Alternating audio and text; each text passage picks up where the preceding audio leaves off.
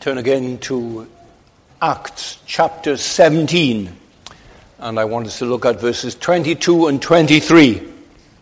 Acts chapter 17 and verses 22 and 23. Paul then stood up in the meeting of the Areopagus and said, "Men of Athens, I see that in every way you're very religious. For as I walked around and looked carefully at your objects of worship, I even found an altar with this inscription, 'To an unknown God.' Now what you worship as something unknown, I am going to proclaim to you." So the Areopagus, then, that's the name for a small and powerful group of men, less than 30 in number, men who formerly held office in the city of Athens. They were aristocratic Athenians. Their reputation and influence was widespread. One of their concerns was about the itinerant teachers who would go from place to place in Greece and give series of lectures and share new ideas, and they had to exercise some control over these men. And the Apostle Paul had been attracting some comment. He'd gone, slipped into the city, and then began to teach in the synagogue on the Sabbath days. And then he moved into the marketplace, still the center of Athens today, where some of the great demonstrations took place yesterday about the economic situation in Athens. And there he began to teach. He had a pitch, and people came, and they came back, and more people gathered. And finally then a group of the philosophers, the Epicureans and the Stoics, came to hear him. And they invited him to come with them to meet the Areopagus itself. It was really an informal meeting. The council had to come to some judgment of whether they would bring formal charges against Paul or not. Clarify your message, they were asking him. Because what they heard so far about Jesus and the resurrection seemed to them incomprehensible. So it was a wonderful opportunity for Paul. Come and explain Christianity to us. What a gift for any gospel preacher. And his words would be heard, and they would be discussed for days afterwards. It was just like, almost like Joan Bakewell, when she invited Dr. Martin Lloyd-Jones onto her afternoon program to discuss the Christian faith. And we still watch that encounter with delight. And are so pleased it's on the web. You can look at it there. And she probes him and he answers her so wonderfully attractively. And so surrounded by the Areopagus, then, the apostle explained the gospel to them. And when he concluded then, they would ask a few questions, and everyone would go home, but the buzz would spread across Athens. Have you heard? Have you heard what happened at the Areopagus today?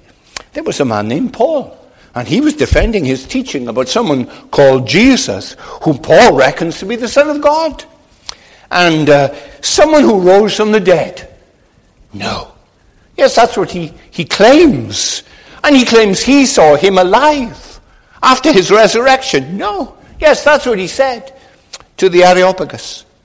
It was a God-created opportunity then to explain the Christian religion to a city that had never heard of him. And God will give sovereign, amazing opportunities like that. Some in suffering times, some before courts. He gives them words to say. The gospel has nothing to fear from open discussions.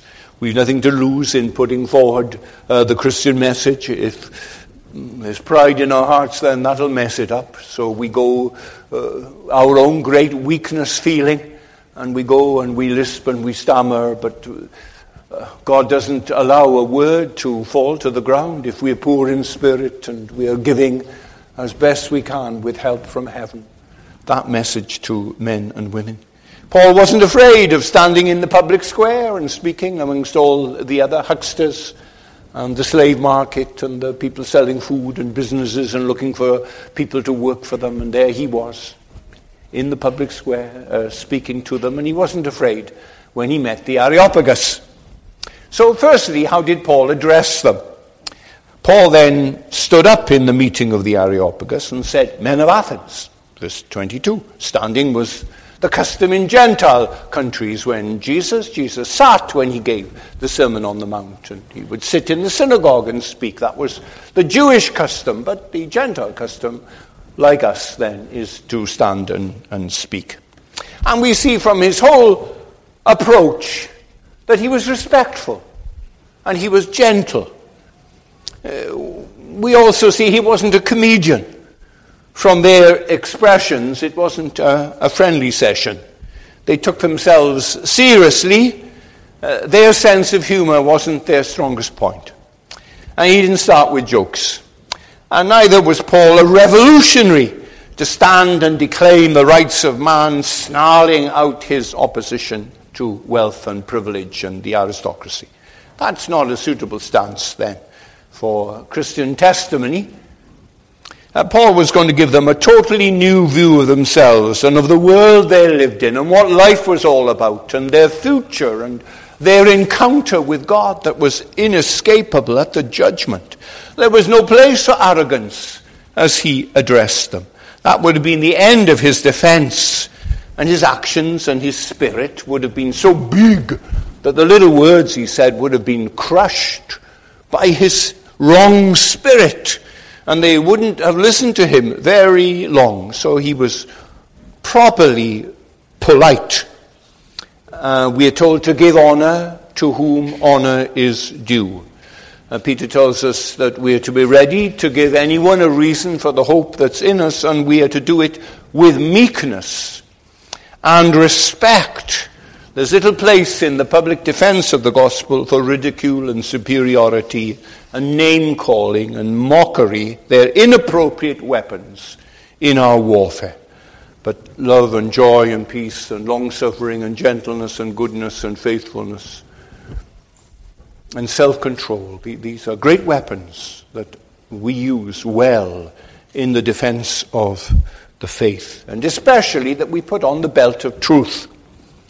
It's important for young Christians. If you have a teacher and he's pushing evolution, well, he knows much more about it than you do, so you just be very careful, because he'll ask you questions and you won't be able to answer them, and you be respectful and happy in saying you're not sure about these things. That's okay.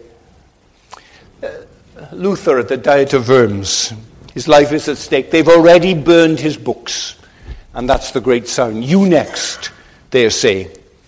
And so he arrives at Worms very differently from Paul's arrival at Athens. Paul got off the boat and slipped and was lost in the crowd. There was no welcoming committee.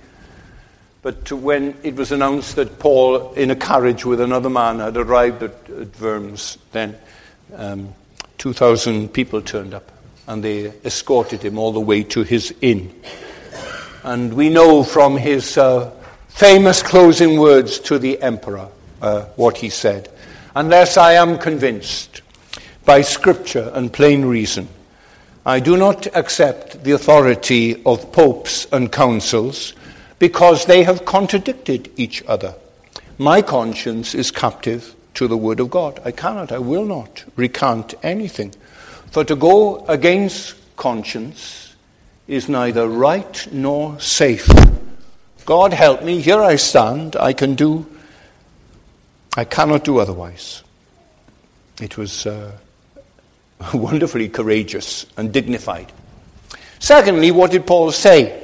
Paul then stood up at the meeting of the Areopagus and he said, "Men of Athens, I see that in every way you are very religious." Well, that last word is translated in the NIV as religious. It is translated by the Authorized Version as too superstitious. So then, neither translation seems just right to capture what that word means in Greek. We don't seem to have an equivalent in English. Because if Paul was saying they were very religious, then that seems to be paying them a compliment. And Paul certainly wasn't doing that. He wasn't prone to flattery. And there was a rule in the Areopagus that no invited speaker was to use flattery to gain its support. But if, on the other hand, he was saying, you're too superstitious, you're gullible, then he was beginning his speech by criticizing them, and that wasn't his intention. So the actual Greek word here seems to be an umbrella term, an ambiguous term. And maybe Paul was using it because of its ambiguity. It could mean in some circumstances superstition, gullibility. It could mean in other contexts, religious. And so the men are thinking then, as they listen to him, what is he saying here now then? Is he saying we are a superstitious people? Or is he saying we're religious people? And what Paul is doing is commentating on the fact that religion is buried deep in the psyche of every member of the Areopagus and pervasively through this whole city of Athens. These philosophers are showing that they're conscious that around them and above them and beneath them and alongside them and inside them there is a power, a presence, a sense of deity that more than the physical realities that we can touch and smell and taste and see and photograph and record, there's a God.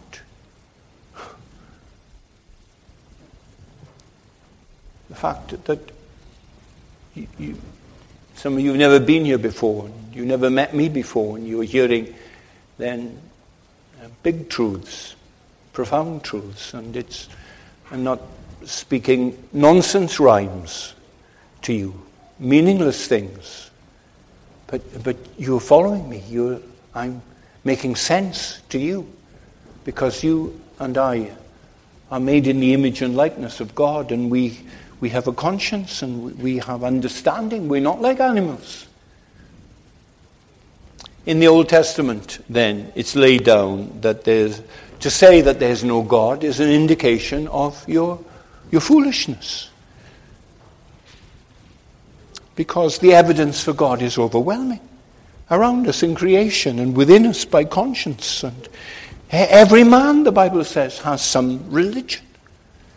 And he is actively clamping down on on the great truths of God that speak to us night and day. The beautiful sunset last night, the change in the weather and the sun that shone and the grandness of it all. What a wonderful, wonderful world. Words fail to describe it all.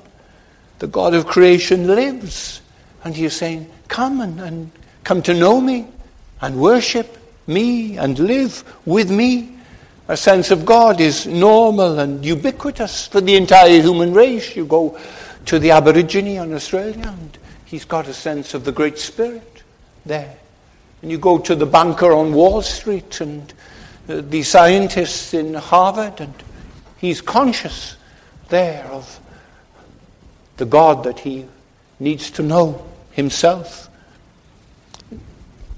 A sense of the presence of God, the reality of God is quite normal everywhere, in every man. We are living in abnormal times in Wales.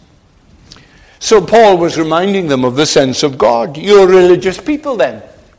Here in Athens, you've had Aristotle and you've had Plato and you've had Socrates. You are still very religious, aren't you?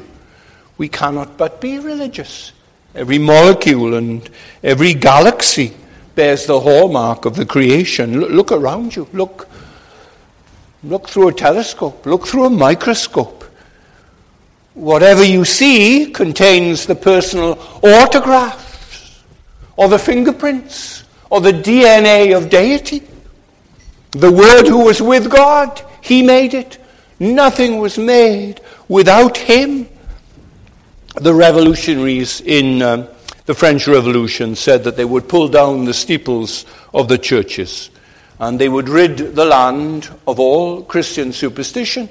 And the Christians replied by saying, yes, you may, but you can't pluck down the stars from the sky.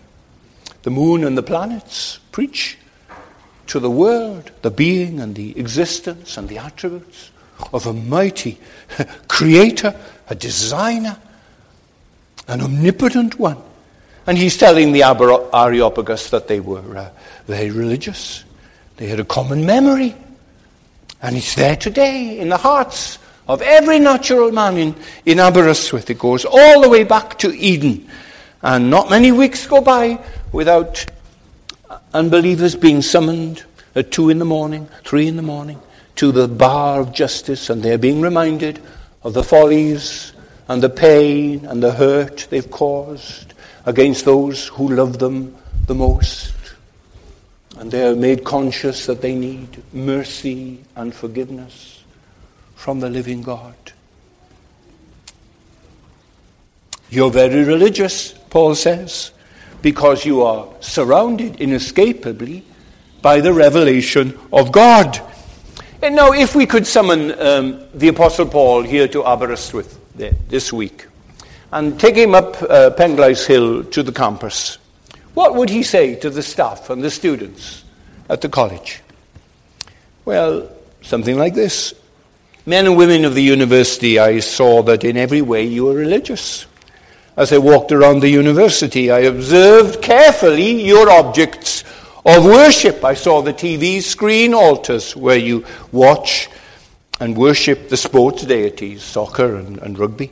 I saw the science building where many go and they place their faith for the salvation of mankind in science. I find the fine arts building, that altar where artistic expression and performance reign supreme without subservience to any greater authority or morality. I walked through your halls of residence and observed your sex goddess posters and your beer can pyramids. And yet as I walked with some of you, I saw the emptiness in your eyes and I sensed the aching in your heart. I perceived that in your souls there was another altar, an altar to an unknown God that many of you suspect exists. You have a sense that there is something more than these humanistic and self-indulgent gods. What you are longing for is something unknown, and I can tell you who that God is. That is what the French Christian and mathematician Blaise Pascal famously said, that there's a God-shaped void in the heart of every natural man. Man can't help it. He can't help. A famous editor of the Dublin Times who had turned his back on every form of religion.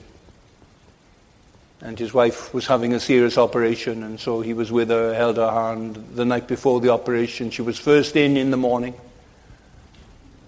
And then he kissed her goodbye, and he walked down by himself to the car in the car park. And he stood by the car, and he looked at the hospital, and he found himself praying. He said it wryly.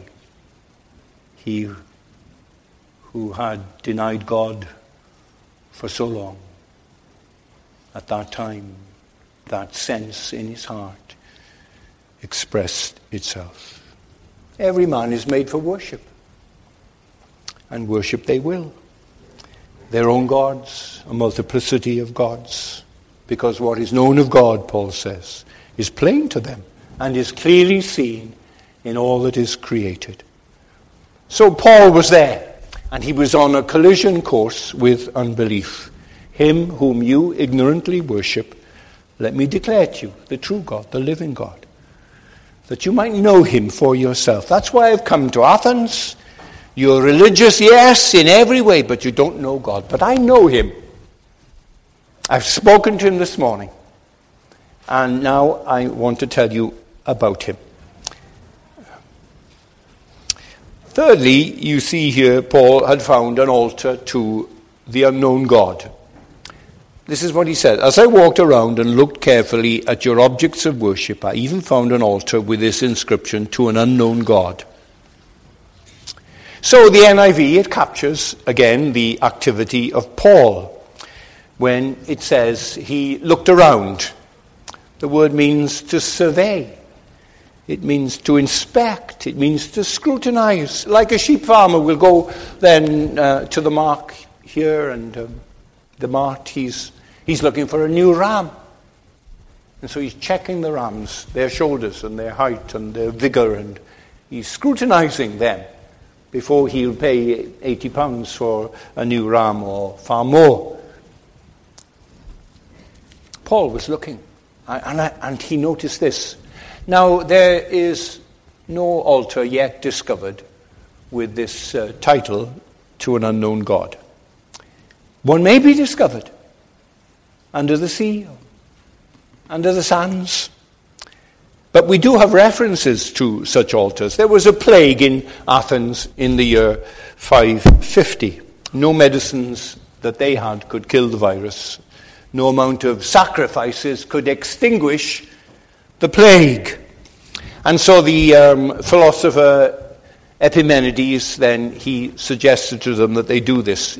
Let loose a number of black and white sheep on the Areopagus, he said, on Mars Hill. And wherever a sheep stops and folds its legs under him and settles down, set up there an altar. And that's what they did. They watched the sheep's behavior and they put up a number of altars. And they didn't know what God was causing this plague. And so they put up an altar, we're told, with the phrase, to the God whom it may concern. To the unknown God. So there were the altars there still, then 5 centuries later, on Mars Hill. So 30,000 altars, it's estimated, were in Athens, and still they had to, just in case they'd missed out on an unknown God, they put up altars to the unknown God. You see it in India. If you've been to India, then you see, as you come into every little village or town, there's a shrine outside it. No one knows how many gods there are in Hinduism.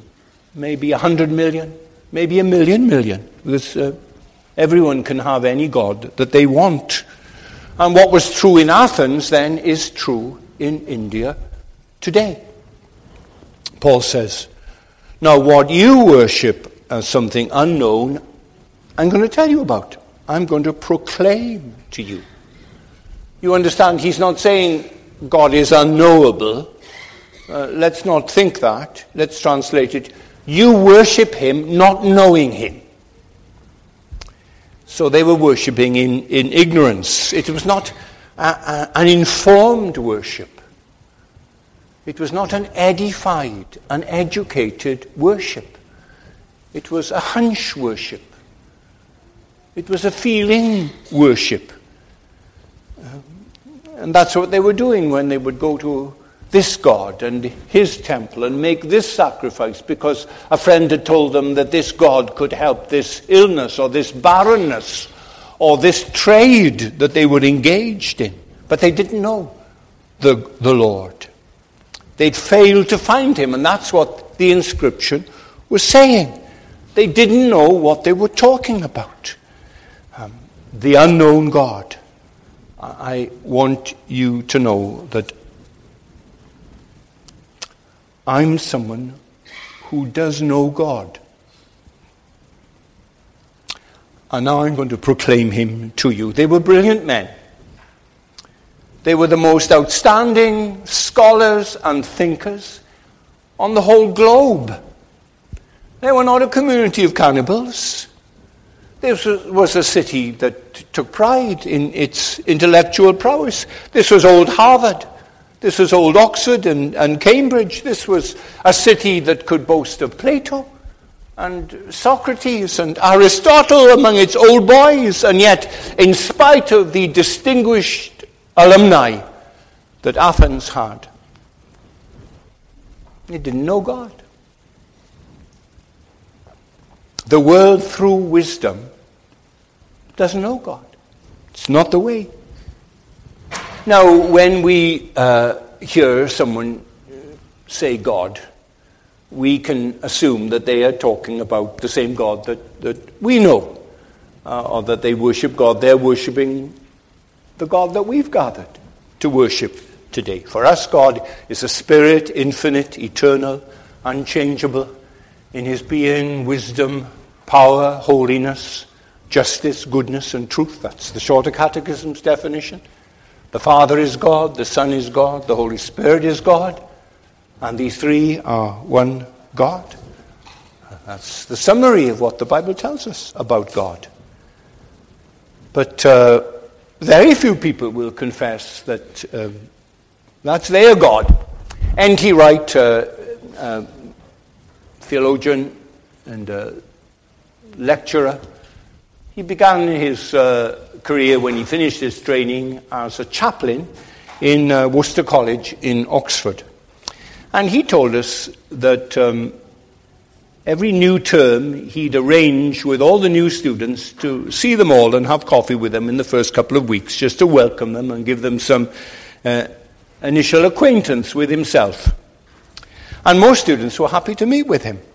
But as they drank coffee and chatted, a number of them would make a comment like this, a bit hesitant and tongue-tied, but this is what they would say. You won't be seeing much of me in chapel services. You see, Dr. Wright, I don't believe in God. Now, N.T. Wright would smile kindly at them and nod his head, and then he'd ask the student, oh, that's interesting. Which kind of God don't you believe in? This used to surprise them, he says. They mostly regarded the word God as univocal, in other words, meaning the same thing. So they'd stumble out a few phrases about a God who lived up in the sky and looked down disapprovingly at the world and occasionally intervened by sending miracles and sending bad people to hell and then taking good people to live with him forever. And that was the stock response that they had to this spy-in-the-sky theology. And then N.T. Wright would say, I'm not surprised you don't believe in that God. I don't believe in that God either. Now that news, again, was a surprise to them. Numbers of the college chaplains in Oxford, the rumor said, were atheists. And so they thought he was an atheist. He was saying that, and so they would nod their heads with relief. And then he would say to them, no, you see, I believe in the God who has revealed himself in the Lord Jesus Christ. And that's the sort of God most people in this postmodern Western world don't believe in. They have their own view, but not the orthodox confessional view of Jesus Christ as the Word made flesh who has dwelt among us. If you've seen me, you've seen the Father. The Christians that are here today want all of you to believe in this God, the God who's made himself known in Jesus Christ, the God who is here in the Bible, who spoke in times past to our fathers by the prophets, and now in these last days speaks to us by his Son and by his apostles, and in the Gospels and in the letters then, Jesus Christ has made himself known to us as the embodiment of the living God. If you want to know who God is, then Jesus Christ is that living God. He says, I and my Father are one. He's not the God who makes women second-class citizens. He's not the God who only wants our money. He's not a God who shakes his head and frowns at us and is against our pleasures in life. But he's a God who supremely has made himself known in his Son, Jesus Christ. And finally, here we see how Paul made a proclamation of this.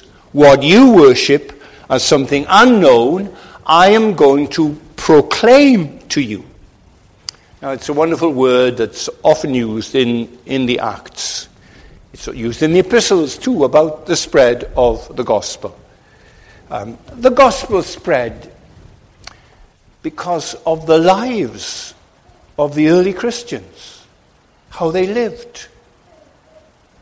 Their love and their forgiveness and their kindness and their bravery in suffering, their sweetness of character. That commended the God they worshipped to men and women. But it also spread because they wanted to share their faith. They wanted to make it known. We read the word of God was proclaimed by Paul and Barnabas. We read the testimony of God was proclaimed to the Corinthians, and so on. It's a very common word. And Paul was conscious that he had a commission. God had met with him, and God wanted him to speak. As a herald sent by a king speaks with a certain authority, as an ambassador sent by his king to another country to express his concerns or his requests, to speak with authority in that way. And that's what proclamation involves. It involves a conviction that what we say is the truth and the whole truth and nothing but the truth. That's why you should all be Christians, because Jesus Christ is the truth. That's the best reason. So you can proclaim softly and gently, can't you? Of course you can, with your voice breaking with emotion and having to take a few deep breaths to stop choking up. That's powerful proclamation. You can shout and not proclaim. And after somebody shouted at you for 20 minutes, you want to start shouting right back at them. You're just being loud. But proclamation means a conviction that what you have to say is utterly relevant to everybody listening. It is the most relevant message you could possibly hear. You need this more than anything else, more than stuff, more than money, more than promotion, more than a wife or a husband or children. You need this Jesus Christ. And the source of it then of this proclamation is not the X factor of human personality and charisma. It's not that. And man manipulation and tear-jerking stories and soft music and so on. And Peter says we're not lords over those entrusted to us. We're not bullies. We're not psychiatrists. We are sinners speaking to sinners. We are beggars. We found food. Come, we will show you where you can feed and not hunger again. There's living waters that will spring up within you. That's what we are telling people. I have a message from the Lord. Hallelujah. The message that I'll give to you. It is recorded in his word. Hallelujah. It is only that you look and live. Look unto me and be ye saved, all the ends of the earth. For I am God and there's no one else. So that was the heart of apostolic proclamation. It wasn't out of man. It wasn't in a pleasing personality. Oh, let's be sweet. It wasn't found in natural gifts and human eloquence and acting skills. It comes from the proclamation that Matthew made and Mark made, the beginning of the gospel of Jesus Christ, the Son of God. and Luke made, and John. In the beginning was the Word, and the Word was with God, and the Word was God. And our proclamation is theirs. And we look for the Holy Spirit to authenticate and work in us as he worked in Matthew, Mark, and Luke, and John, and Paul, and Peter, and Jude, and James, and the others. Paul says, I, a man who'd been a rotter, a pompous, hard, cruel, inquisitor general, and was changed by grace and made sweet and loving and kind and useful, and laid down his life, not for some political cause, but because he had seen Jesus of Nazareth alive from the dead.